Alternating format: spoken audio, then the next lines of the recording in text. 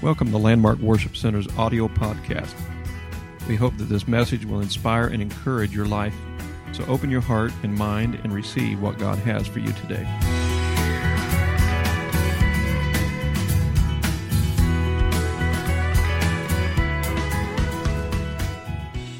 Talking in our study about the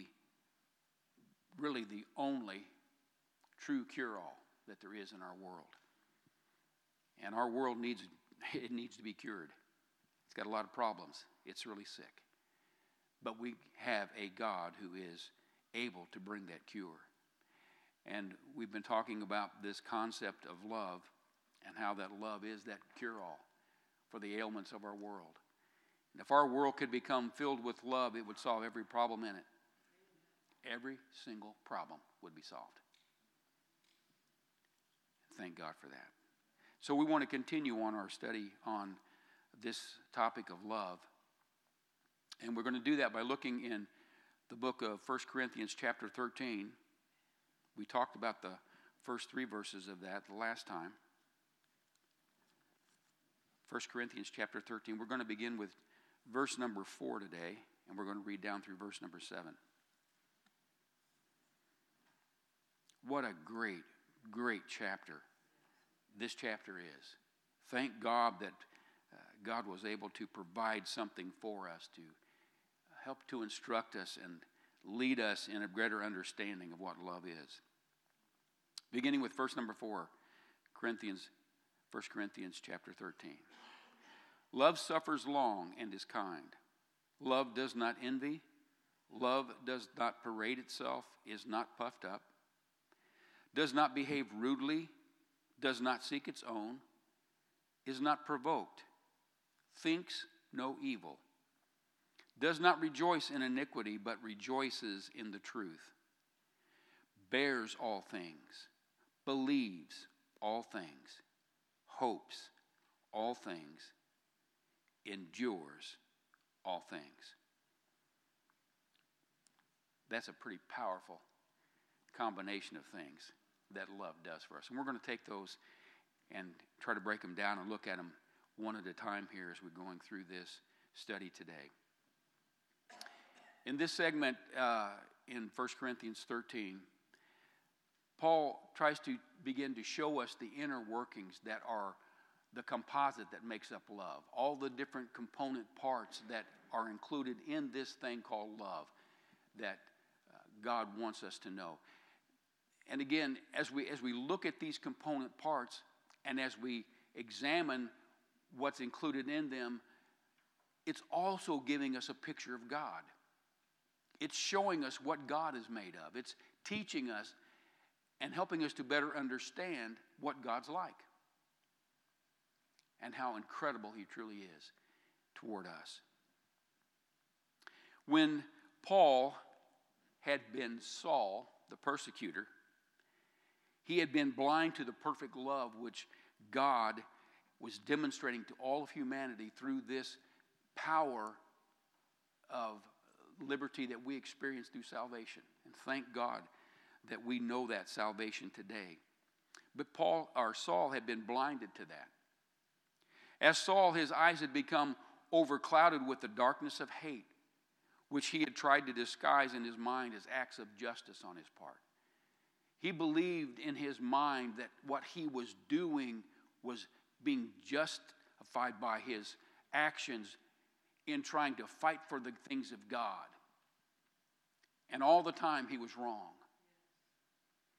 And what had blinded him was this hatred. This hatred for those things which had shook his world. Those things which had said that this religion that you are in right now wasn't really what God had intended to be completed until Jesus came.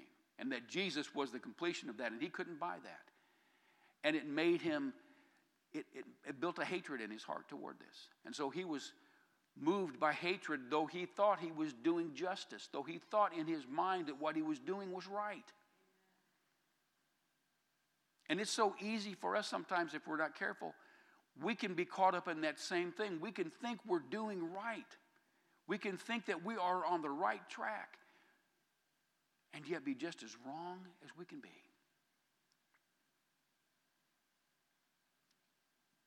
And this was where Saul was at this time in his life.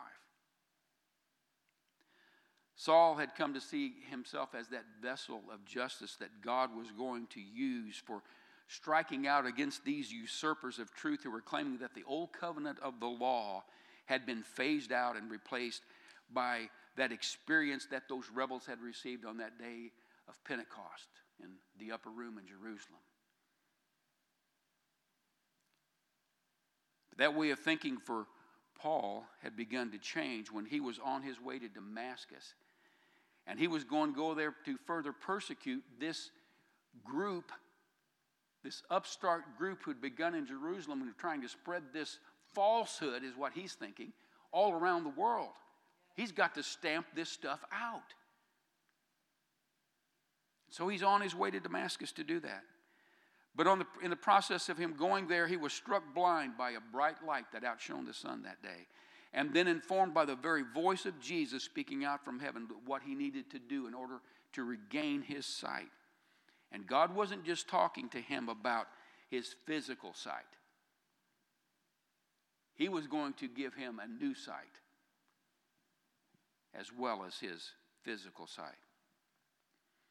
Just as that voice on the road had told him when Ananias had laid his hand upon him, Saul's blind condition was instantly and miraculously cured. Because not only did Saul receive his physical sight that day, but we're told that he also received the Holy Ghost and began to see the true light of God's great love for the first time in his life. That hatred that had been a part of him, that hatred that had motivated him, that had moved him, that day that hatred died. What a powerful God. All this hatred that's in the world today, all this hatred that's going on in the Middle East today, that's been going on for thousands of years, hatred, in one moment of time, God can wipe it away. You think love is not powerful, folks? What wiped out that hatred in the heart of Saul? It was the love of God. Men have tried to work out their differences for thousands of years, and yet it's still a very vital part of their lives today. And yet, if they're brought into the presence of love and exposed to the power of it, that hatred can be gone in a moment. Whew. Love is powerful, folks. Love is mighty. Love is strong.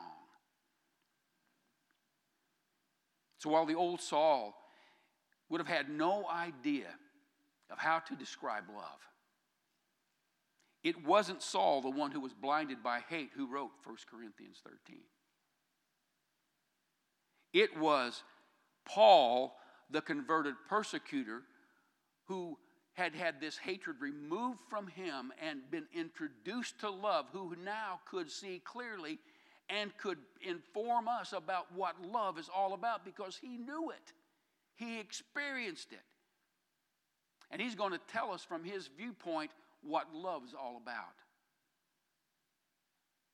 Paul could be said to be truly a fulfillment of the scripture that the prophet Isaiah wrote about in Isaiah 9, chapter 9 and verse number 2. The people that walked in darkness have seen a great light. And Buddy Saul had been walking in a great darkness. But when he saw the light, it changed his world. It changed everything in his life. And I thank God for the day that I saw the light, the song says. I saw the light. You're here today because you saw the light. And I'm telling you, that light was powerful, wasn't it? It changed us. And thank God I needed changing.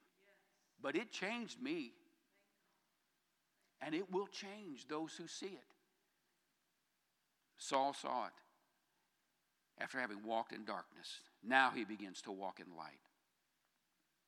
So Paul begins his explanation of love by directing us to consider one of the points about love that was probably very puzzling at first to him, because when Paul had first experienced this experience with God, we know that Saul had been a Pharisee. And they didn't walk in this light, did they?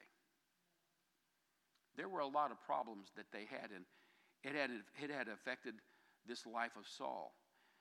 And so Paul, when he begins to try to explain this experience of love,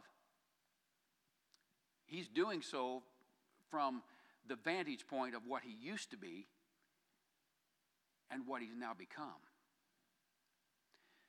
Paul states in verse number 4 that love suffereth long and is kind. And that was very hard for him to understand, because you see, whenever he was Saul, the persecutor, the last thing that he was a long sufferer or kind. He had no time for you. His patience was very thin. That wasn't the Saul of old. But now this is the different man. This is Paul talking about this concept of love that he's been exposed to. So let's talk about this first point of love suffering long and love is kind. Paul tells us that love has the ability to take a great deal of abuse without being changed. Now, you and I know that this world can dish out a lot of abuse. There are a lot of things that are going to happen in life that are not going to be fun, exciting, or pleasant. A lot of battles are going to have to be fought. And in the midst of all of these things, it has a tendency to change us, and not for the good.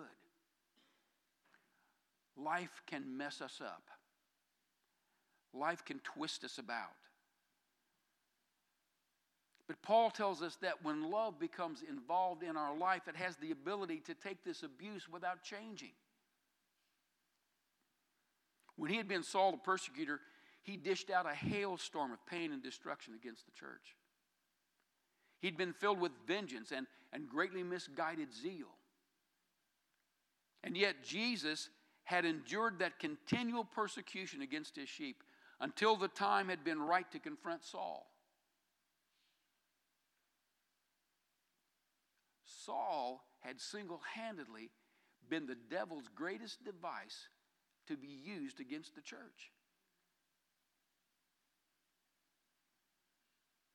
And yet, Jesus had allowed this persecution until the time was right. The time was right. Why had he done that? Because you see, Jesus had filled his church, the people in his church, with what? Love. He knew the church could endure the punishment. He knew the church could withstand the persecution because he had filled them with love. And love suffers long. And he knew the church could stand it, but he was after one man. He was after Saul. And when the time was right in Saul's heart, God came to him. And when Jesus came to Saul, Saul was blown away. Because this Jesus, whom he had persecuted so severely, had not come to him with an attitude of an eye for an eye. Saul, you've been dishing out hatred and vengeance against my people and me, and now, buddy, it's your turn to be on the receiving end.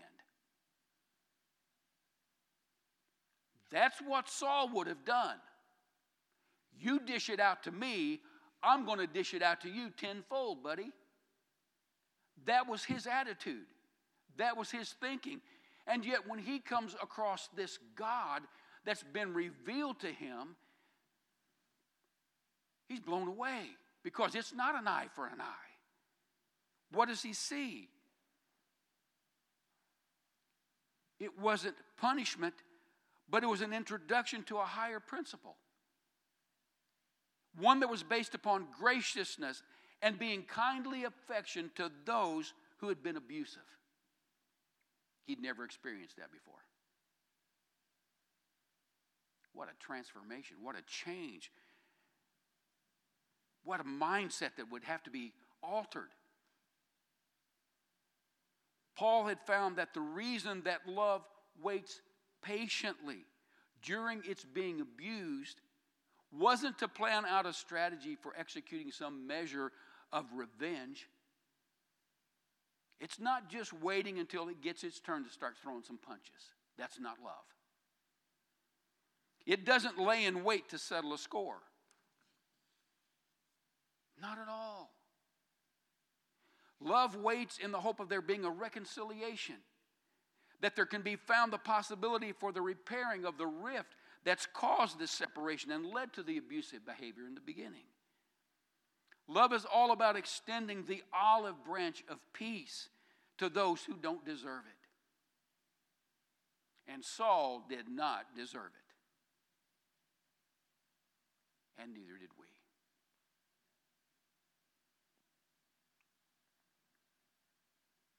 It's making a conscious choice not to repay evil with evil, but to repay evil with good.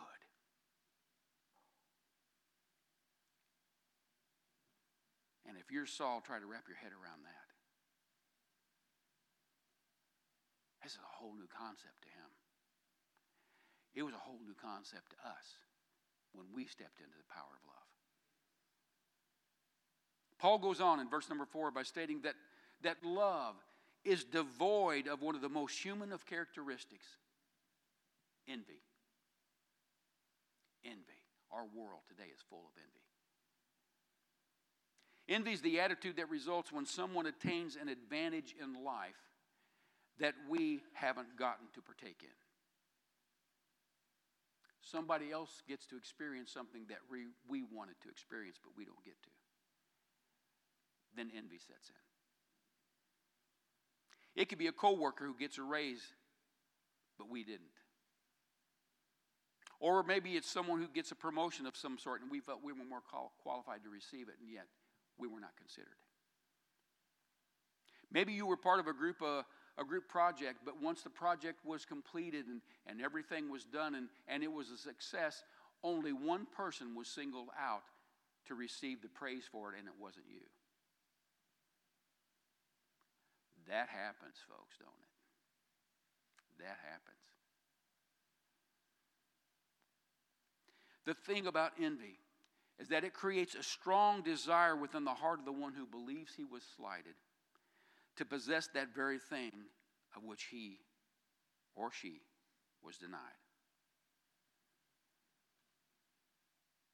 Paul was familiar with envy.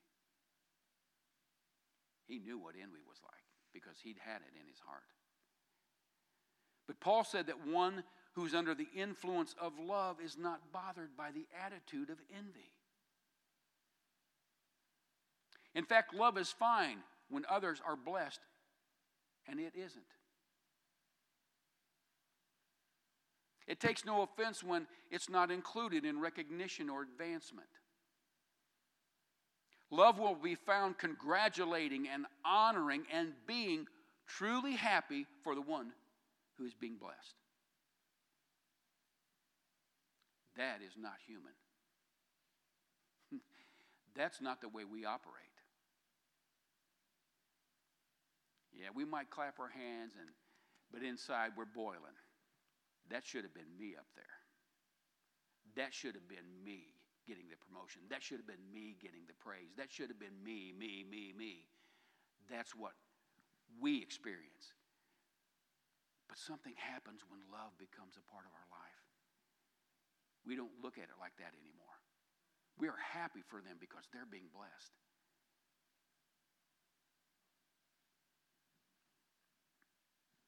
Love changes everything in our life.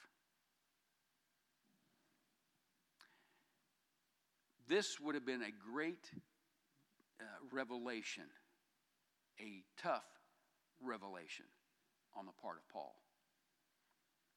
Paul, when he was Saul, had been a Pharisee, and there was plenty of envy to go around among the Pharisees. Because to them it was all about receiving recognition. And it was all about the advancement to places of higher glory for the Pharisee.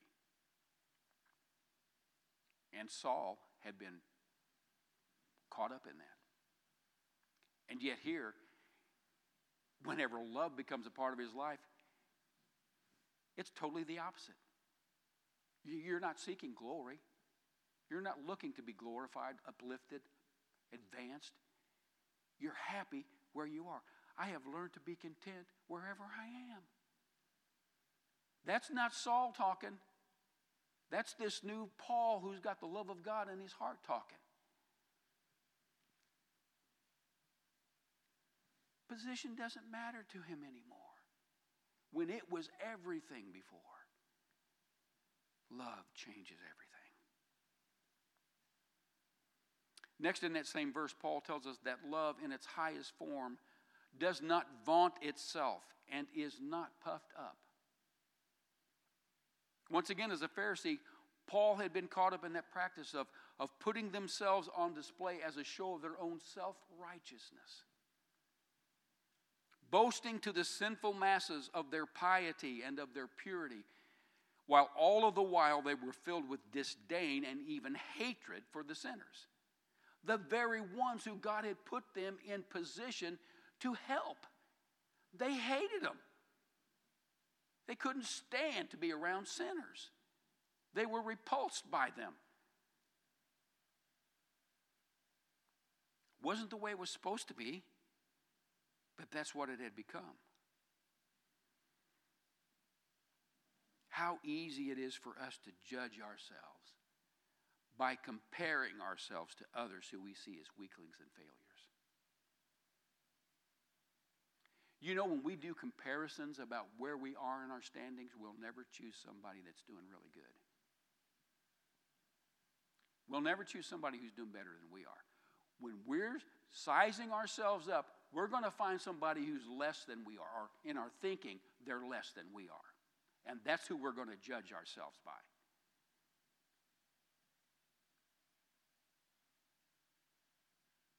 To make ourselves look better. So that we can accept who we are right now. And that's where Saul had been. Judging himself on the basis of others. That's very misleading. But Paul would here remind us that the standard for our comparison is not one another, but it's Jesus. You got to compare yourself against the ultimate example to find out where you really are in the scheme of things. And the only one that you can do that with is Jesus. He is the supreme example of love in action. And where we stand next to him shows the true picture of where we are. It was a way that Jesus had lived among us that has showed us the way. And that way was the way of humility. Love does not do what it does in life for the recognition of others. It doesn't show off. It's not out there to seek to draw attention to itself by its actions. Love doesn't have to sing its own praises or toot its own horn. Love does not consider itself worthy of more esteem than others because it isn't arrogant, it isn't egotistical, and it isn't prideful. It simply isn't hung up on itself. And yet it's precisely because of this unassuming characteristic of love that when it's discovered by those who are in need, guess what? The word's going to get out just as it did with Jesus. Jesus showed people love like they had never known it before. He didn't go out and hire a campaign manager, put up flyers, tell them Jesus is coming to town and, he's going to do some miracles. He didn't have to do any of that. He was humble, unassuming, and yet everywhere he went, the word had already gotten out. You don't want to miss this guy. There's something special about him. And when love is in action in our lives, you don't have to broadcast it. People will be drawn to it like a magnet. That's the beauty of love.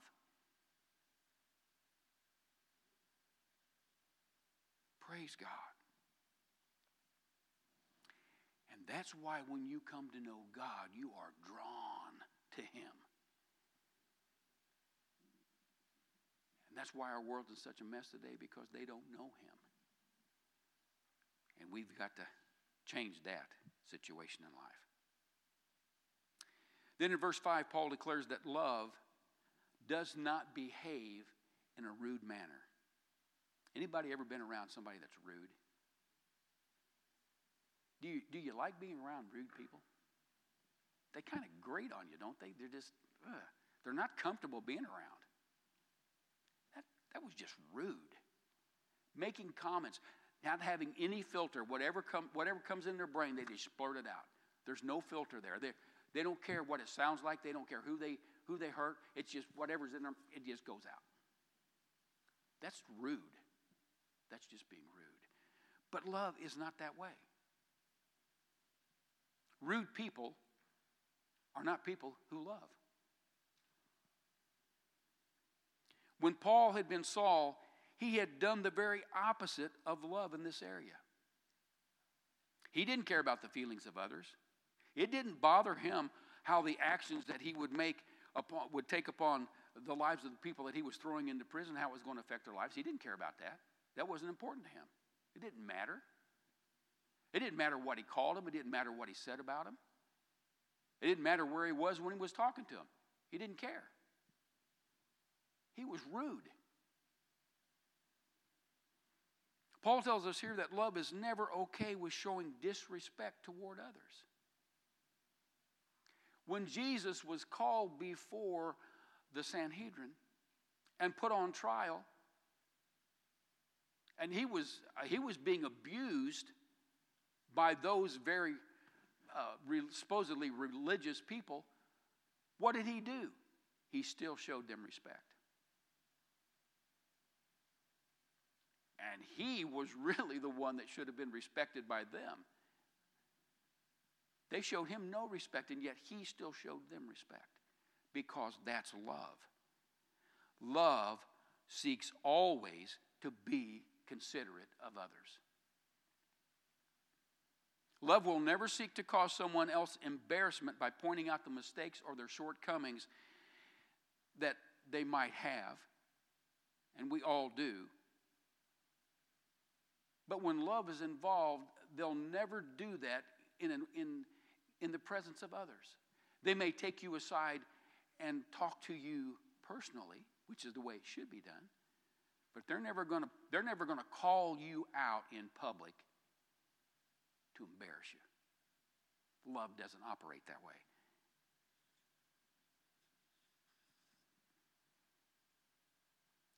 Love will avoid putting people on the spot in order to make them look bad.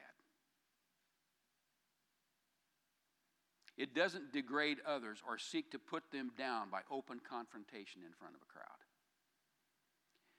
But isn't that exactly what the religious leaders had constantly sought to do to Jesus?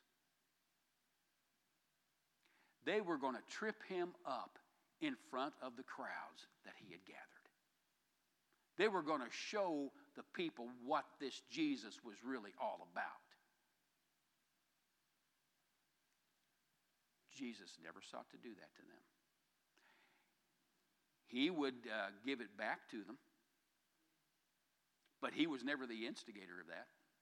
They were always the ones that pushed the button. If you want to open that door, Jesus said, I'll step into that, but I'm not going to be the one that opens it up. You're just showing who you are. Love never does that. Paul had actually been guilty of this very act when he had already been converted, and yet he confronted Peter in the city of Antioch, and this is in Galatians chapter 2, verses 11 through 14, and you can read that. But it's the story about a situation that had arisen where Peter, whenever the Jewish part of the church had not been around, then Peter would go and he would eat with the Gentiles.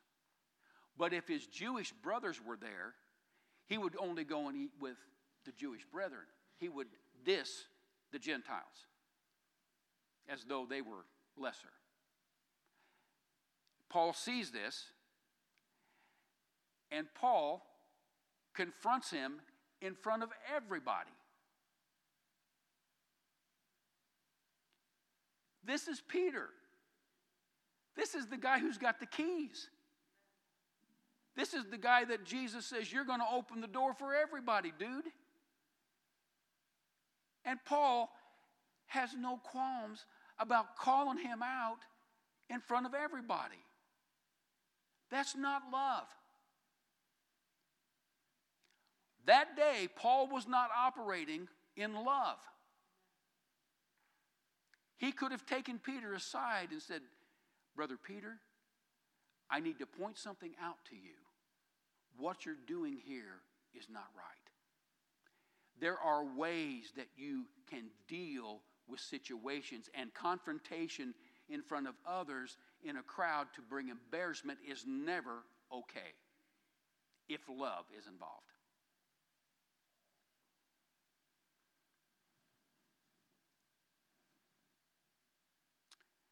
That old spirit of Saul rose up in Paul that day. What Paul said was the truth. Peter was wrong in what he was doing. But Paul writes to us in Ephesians chapter 4, verses 15 and 16, and he tells us the truth must always be seasoned with love. Do you know you can kill people like that? You can give people truth, but you can hammer it and kill them with it. It's not intended to be used as a weapon. We don't use the spirit of truth to kill people. We're supposed to be bringing them to life, not killing them. That's why we've got to speak with love. And if your love's not operating one day, then you better be careful what you're saying, because you could do some definite harm to people's lives. We need to be operating in love always, especially when we're dealing with other people, because we're talking about people's lives and their eternities.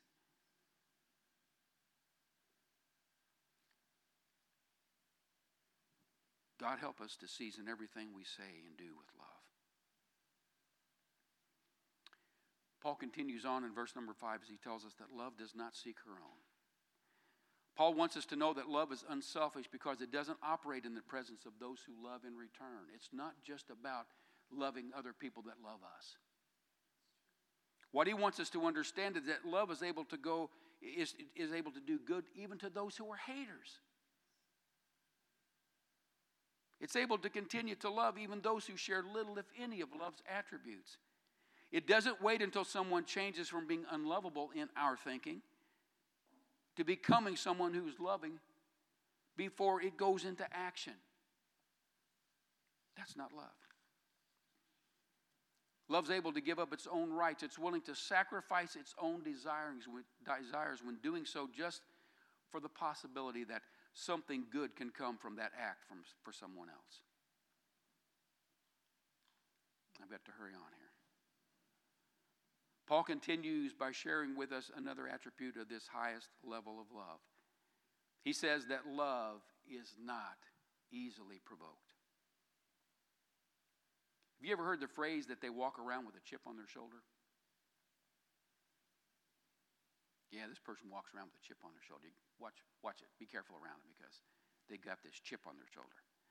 That phrase came from an old custom that involved an act of a challenge being offered from one man to another. And as a part of this challenge, the one who was offering this challenge to someone else would put either a little stick or a chip of wood on his shoulder. And he would dare the one he was challenging to come over and knock it off. And if the other one came over and knocked it off, that was, I accept your challenge, dude.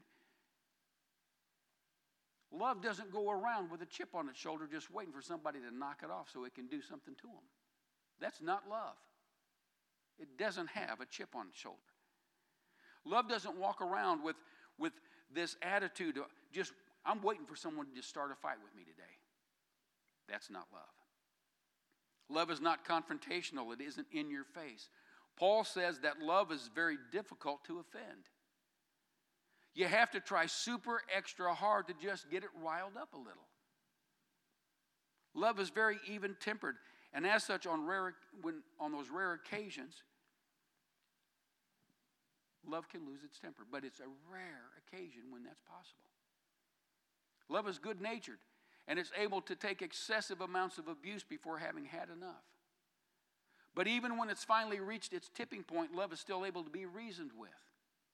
It doesn't fly into a blind rage ready to destroy everything around it.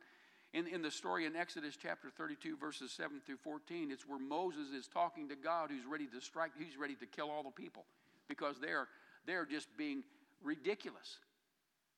They are stiff-necked, they're stubborn, they're unwilling to just yield to him. And God says, I'm done with this. I'm finished. I'm tired of dealing with them. I'm going to wipe them out, and I'm going to start over with you, Moses. But what happens? God allows Moses to talk him out of it. And that's love. Even when love gets to that point where I've had enough, if someone comes along, you're willing to listen to them. Talk me out of this, please. I don't want to do this. I don't want to be like this. And love will listen to reason. Paul continues on in verse 5, and he tells us that love thinks no evil. Love isn't something in us that causes us to always be on guard around others. It isn't our having the gift of suspicion, as though that were a gift. Where we're always approaching others in a way that they come off as being suspect by us. For, probably they've done something or said something to someone and it's harmed them. So I'm going to be on guard. You don't know. You've never met him before. Yeah, but I'm going to, you never know. So I'm going to be on guard because I suspect something's going on here. My gift of suspicion is going off. So it doesn't take everything that people say and do and then convince itself that somehow contained within all of those actions, it's actually an attempt on their part to intentionally create harm or purposely hurt or abuse us or others around us. It's exactly the opposite. Paul's telling us that love has a standard by which it approaches the way that it evaluates the actions of others. And that standard is that it'll always seek to see the good in others first. Our natural tendency is the opposite of the one being expressed by love. We can't help ourselves. We gravitate towards seeing the bad in other people around us. And that's probably because it's so much easier to find, isn't it? We don't have to look hard at one another to find something bad. It's just easier for us to do that. But love isn't looking for the easier path when it comes to sizing others up. Instead, it's always standing ready to believe the best in others. It looks for the good. It sees the glass of life as being way more full than empty. Love will always find a way to give the benefit of the doubt to the one who's being brought into questionable light.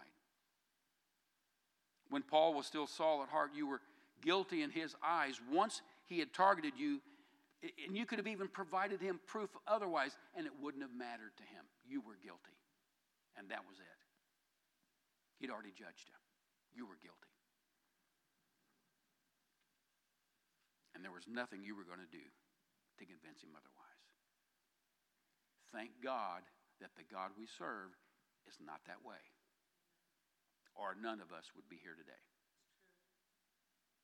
That's not God. Next, Paul reveals to us that the real deal that is love rejoices not in iniquity, but rather rejoices in the truth.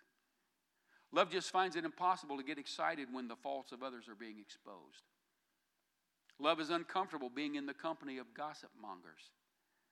Love is not a supporter of wrong. It isn't a fan of wickedness. In fact, love is heartbroken when wrongs are committed and wickedness is perpetrated against those who are innocent. It bothers love. Whenever love comes to light and right is revealed, love breaks out in rejoicing. That's because, as far as love is concerned, honesty and truthfulness isn't the best policy. It's the only policy worth employing in our lives. Paul continues on his role, and he just keeps going as he tells us that love has the ability to bear all things. And that word bear is translated from the Greek word stego, and it means to cover with silence. The implication of that here in this verse has the meaning of enduring patiently. And I get the image of love becoming like a mantle for us, one that's capable of sustaining us for however long that need for its services is required. Love enables us to endure even through the extreme rough patches. And every one of us knows what that's about. Those situations that we go through that seem to be monstrous, full-blown catastrophes. But I get the feeling that this love that Paul is describing here isn't just a mantle that's to be used for ourselves. But he speaks here of our having this mantle of love that's also capable of coming alongside others who are struggling with their own deep and troubling circumstances. And then expanding our mantle over them to help cover them and protect them. This mantle of love doesn't cut and run when the going gets really difficult. Instead, it remains that steadfast and calm agent of reassurance that we can go the distance no matter how far that has to be. Next, Paul says that love believes all things. That word, pisteuo, is the Greek word used here, and it has the meaning to entrust or to commit. Paul's telling us that love will help us to entrust and to commit ourselves to all things that are godly. And by doing so, it helps us to remain upbeat and positive, even when we're faced with a formidable force of opposition. It refuses to accept the possibility of defeat. It is steadfast, dug in, stubborn in the good that it seeks to provide for others. He relates to us that love hopes all things. Love is confident and full of trust. It sets its sights on a future experience and then fills it with an expectation for the fulfillment of that experience, and doing so with complete confidence. It might be at times an expectation that's held onto without any physical basis for anticipating its fulfillment, but that doesn't matter to love, because love never loses hope. It always holds on to the trust that the thing that we've hoped for is on its way. Love is filled with confident hope. Love also endures all things. It remains firm and steadfast in its purpose for good, even in times when great pressure is being exerted, as in times of trials and testings, and we're familiar with that. Love finds a way to persevere through the suffering and the experiences of life's misfortune without yielding any ground or considering giving up. Love is tenacious. Suffering and hardship can have the ability to alter some of the qualities that we may possess, but one of those qualities will never be love. It will never change love. I hope that we can begin to see and understand that this revelation of love that's being described by Paul to us is not some silly, weak-kneed emotion that's as changeable as the weather. It's something that's empowering to those who possess it. You know, it's often said that the opposite of love is hate. But I've come to believe that the opposite of love is actually apathy. And I say that because the way that Paul describes this word love to us, it's intended to be a verb. It's intended to be a description of action. And apathy is inaction because it just doesn't care. What was it that Jesus came to teach us all? Do good to those who hate you, even pray good things for them. Love your neighbor as yourself. Love your enemies. Be ready to forgive others' trespasses against us without keeping record of how often that might be required. Jesus told us that He is the light of the world. And I want you to think of Jesus as being like a clear prism. And what happens when you pass light through a clear prism? You get to see the rainbow. And all it is just taking that light and breaking it apart into all its component parts so that you can see those things. And that's the way Jesus was. He was that clear prism, and God passed His love through Him, and it came out divided into all of its different parts, its component parts. And we saw those in the actions that Jesus displayed for all of us to see. It was that full spectrum of light from the Spirit of God that was broken apart so that we could see it. But before He was crucified, Jesus told His followers that they were to be the light of the world. They became that light on the day of Pentecost, and that light is still shining today. And if our world is ever to be exposed to all of the points that make love what it's supposed to be, guess what? It has to begin here with us, so that it can spread out there to them. If we want to really be alive, then we have to learn how to love deeply and lavish it upon all those around us. And I want to end this study by asking all of us this question. What kind of a world would this world be if everyone in it was just like me?